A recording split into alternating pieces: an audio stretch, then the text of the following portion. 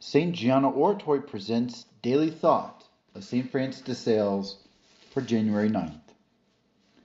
All that we do must be motivated by love and not force.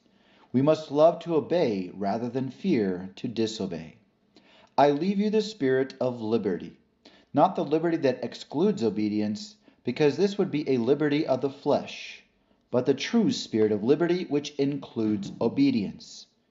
When you have to omit your practices of piety for a just and charitable reason, I want you to make use of this occasion as a kind of obedience.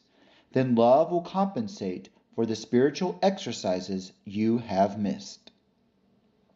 From the life of St. Francis de Sales. On January 9th, 1603, Francis de Sales, putting together a booklet entitled 25 Articles of Instruction for Confessors, a most useful work and one that has been translated into many languages and printed in various countries.